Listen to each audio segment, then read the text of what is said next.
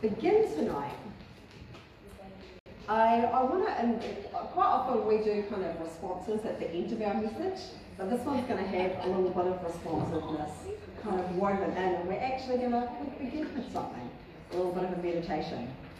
And so what I want you to do as we begin is I want to invite you to just hold your hands out in front of you and have a look at your hands. Take a moment to study your hands. Be curious. Have a look at your hands. What do you see? It might feel a little bit strange at first, but I encourage you to just lean into the weirdness and pay attention to your hands. What do you see? Hopefully you see some lines, because that's quite, natural thing. Maybe you can see some wrinkles or scars. The tops of our hands are quite different from the underneath of our hands. Is there changes in colour and pattern? Maybe you have some freckles. I have quite a few. Or moles. Now have a feel of the skin on your hands. Is it smooth or rough? And maybe trace the lines on your hands with one of your fingers. And think about how it feels and where the line goes. As you continue to just reflect on your hands, I'm going to read you a short meditation. So if you're not already, make yourself comfortable in your seat. You can keep your eyes open or close them, whatever you feel comfortable doing. And just allow your body to be still and listen to the words. And invite God's Spirit to speak in a student voice. We awaken in Christ's body as Christ awakens in our bodies. And my poor hand is Christ. He enters my foot and is infinitely me. I move my hand, and wonderfully, my hand becomes Christ, becomes all of him. For God is indivisibly whole, seamless in his Godhood. I move my foot, and at once he appears like a flash of lightning. Do my words seem blasphemous? Then open your heart to him, and let yourself receive the one who is opening to you so deeply. For if we genuinely love him, we wake up inside Christ's body, where all our body, all over, every most hidden part of it is realised in him as joy.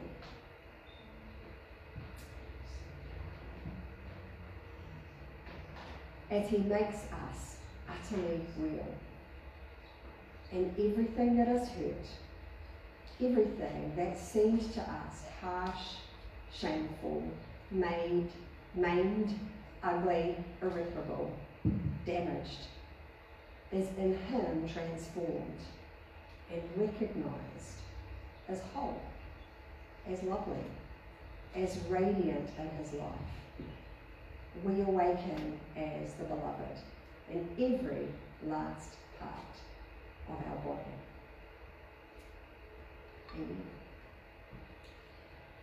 Now, those words of that meditation that I just read you are from Saint Simeon, also known as the New Theologian, which I find quite amusing because Simeon was born in 949. Not at 949, but in the year 949. So first century, not altogether new. But this is the title that he's known by, the New Theologian. And his words are an invitation to us to marvel at our bodies, created by God, filled with God's Spirit, that Christ would make home in us, and that we, as we make our home in him. Now in these last chapters of Ephesians, which as we walk through the book of Ephesians, we get to this last part where Paul paints this picture of life lived in surrender to God's call. And he uses this imagery of the human body. And the language is really tactile and physical, almost clinical. Head, heart, flesh, ligaments, a working unit, interconnected and inseparable. The image of the church as the body of Christ is one that for us is really familiar. We use it a lot. We talk about it every time that we receive communion. This is the body of Christ broken for you. So this language of the body is familiar to us. So familiar that I think we can brush over these words and forget how mysterious it is. Paul describes the church not as working parts of a machine, but as an organic, living, breathing thing. A body created and held together and sustained by Christ at work in us. A body intended not to be a mere shadow, but a fully embodied reflection of Christ, offering itself for others. Paul encourages and begs the church at Ephesus to live a life worthy of the calling, to imitate God in everything that we do, because we are his dear children, to live lives filled with love, following the example of Christ. Now this phrase that Paul uses, that we translate as live a life, comes from a Greek word that means to walk in the way of. And walking in the way of was a common metaphor that was used, particularly it was used in a Jewish context originally, as a way of kind of creating this metaphor for moral living in a way that was ethical and right towards other people. And it's often used in the Old and New Testaments, both in ways that are positive and negative.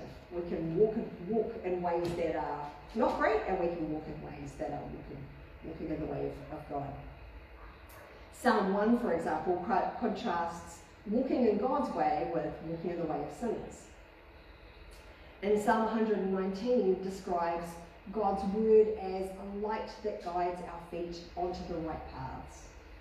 And Romans 8 talks about our new life in Christ as walking in the way of the Spirit. And these are just a few examples of many examples in the Old and New Testament where they talk about walking in the way. And this image of walking pictures faithful discipleship of following Jesus as something that is active and purposeful and that involves our whole self. We can't walk somewhere with only parts of ourselves. We have to take our whole body with us. I can't say to my hand, see ya, walk. The whole body has to go with us. We are called to be imitators and not imitations, fully embodied reflections of Christ. We reflect what we are and not what we believe that we are or would like to be. We can't reflect something that we don't actually embody. We cannot offer to others what we don't reflect. Mature, grown-up faith is determined not by our words or our ability to articulate or spell out what we believe, but by our capacity to embody what we profess, what we say we believe. A life worthy of the calling is a life that is transformed. We live in ways that are no longer driven by values and desires that don't reflect Christ. Becoming fully embodied reflection begins with reflecting our gaze inwards. The first quality that Paul highlights, which enables us to do this, is humility. Now, this word humility literally means lowliness of mind. And the idea of humility was something that really stood in opposition to the prevailing secular culture of Paul's world. Humility was something that was associated with how one would expect a slave to act. And so it wasn't something that people generally saw as being a positive thing. But within Jewish thought and within the New Testament writers, humility was consistently framed as being a virtue, but that wasn't a commonly accepted thing in that time. To be humble was to see yourself as you are, without arrogance or without self-aggrandizement.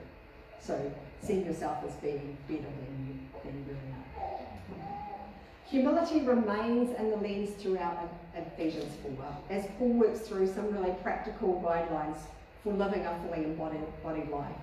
And he talks about things from as simple as dealing truthfully with other people, with letting go of anger, all kinds of things, seeking forgiveness, but all with this lens of humility, humble, honest reflection on our motivations and biases sits at the centre.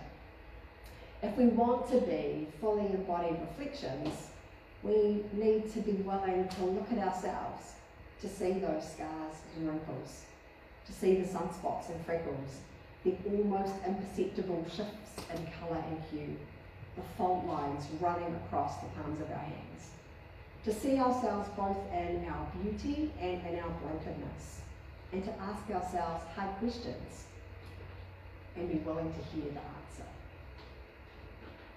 What motivates me? What do I value? What do I care about? What keeps me up at night? How and where am I walking? What does my walking say about what I really value?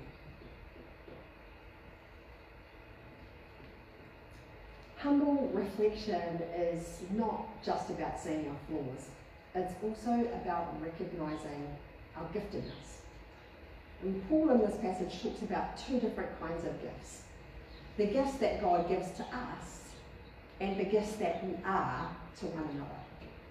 And Paul describes a healthy, thriving church as a body, each limb and organ dependent on one another. If we don't share our gifts, we deprive the body. If we reject others' gifts, we deprive the body. If we don't allow gifts to be given and received, we don't grow up. The body is unable to grow up. The body will remain a distorted reflection of the image that it's intended to reflect. We cannot reflect what we don't embody.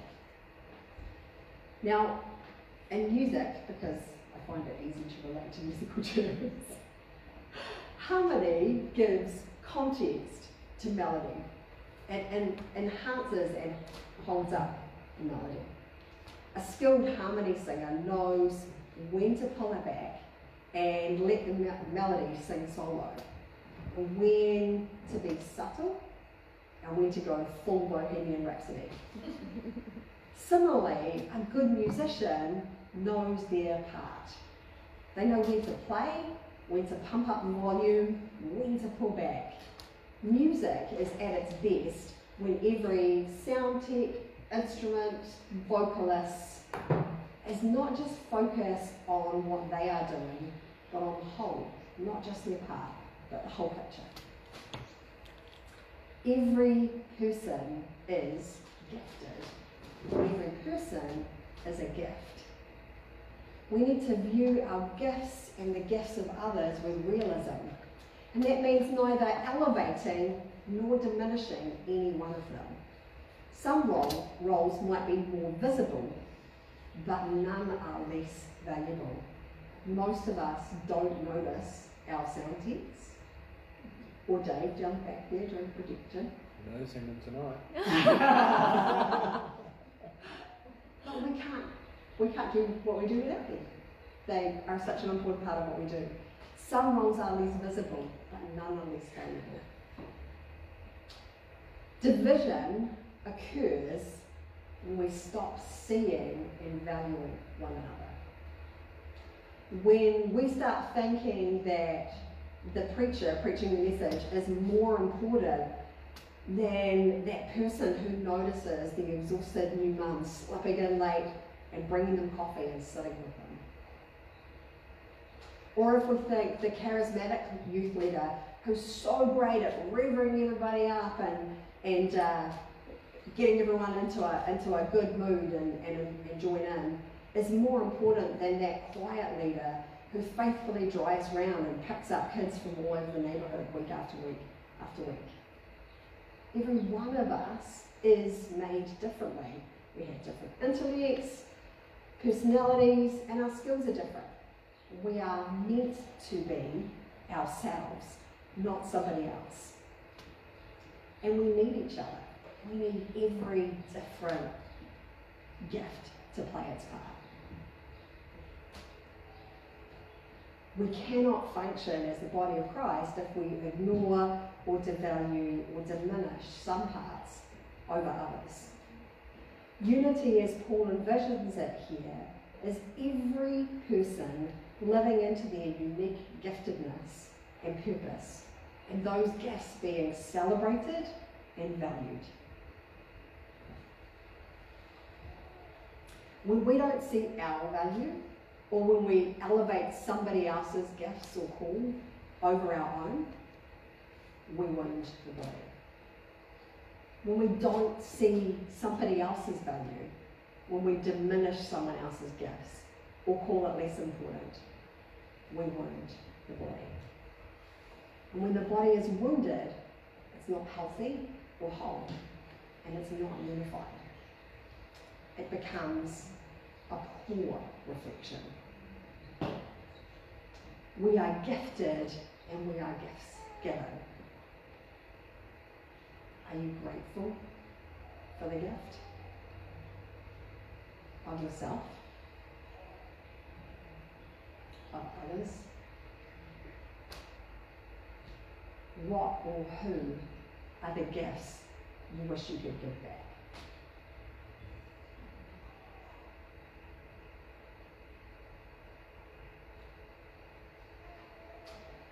The posture that Paul asks us to hold toward one another is shaped by humility and gentleness and patience. If we are to truly become Christ's body, we need to allow Christ to knit us together.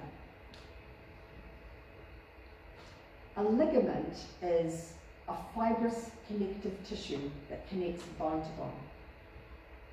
That's not really a technical medical definition because I can't give you a technical medical definition, layman's terms. But ligament is the bit that connects the bones together. I can only bend my arm because of the tissue that's connecting the bones in my arm together. And if that tissue is diseased or damaged, then my bone becomes less effective, compromised, even useless.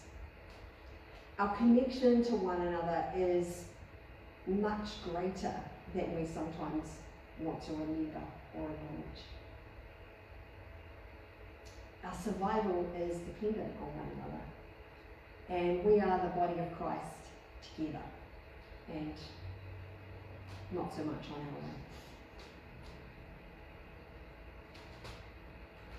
our own. As Christ shapes our vision, we learn to see each other as Christ sees us. We begin to love one another as Christ loves us. And we begin to become a community that is truly surrendered to one another. To love and be loved, serve and be served.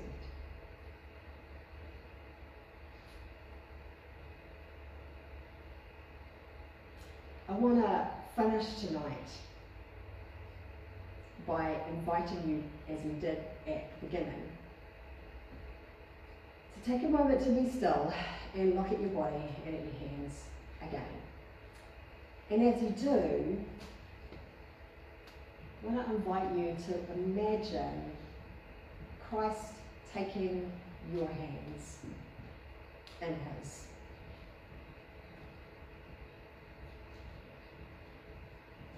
Christ looking into your eyes with love, smiling and enjoying who you are, and seeing you, really seeing you.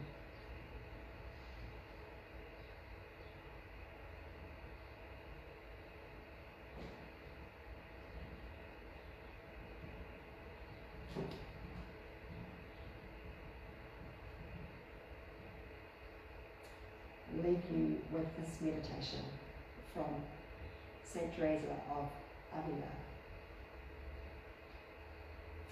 Christ has no body but yours.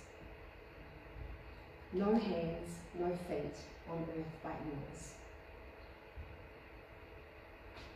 Yours are the eyes with which he looks, compassion on this world. Yours are the feet with which he walks, to do good.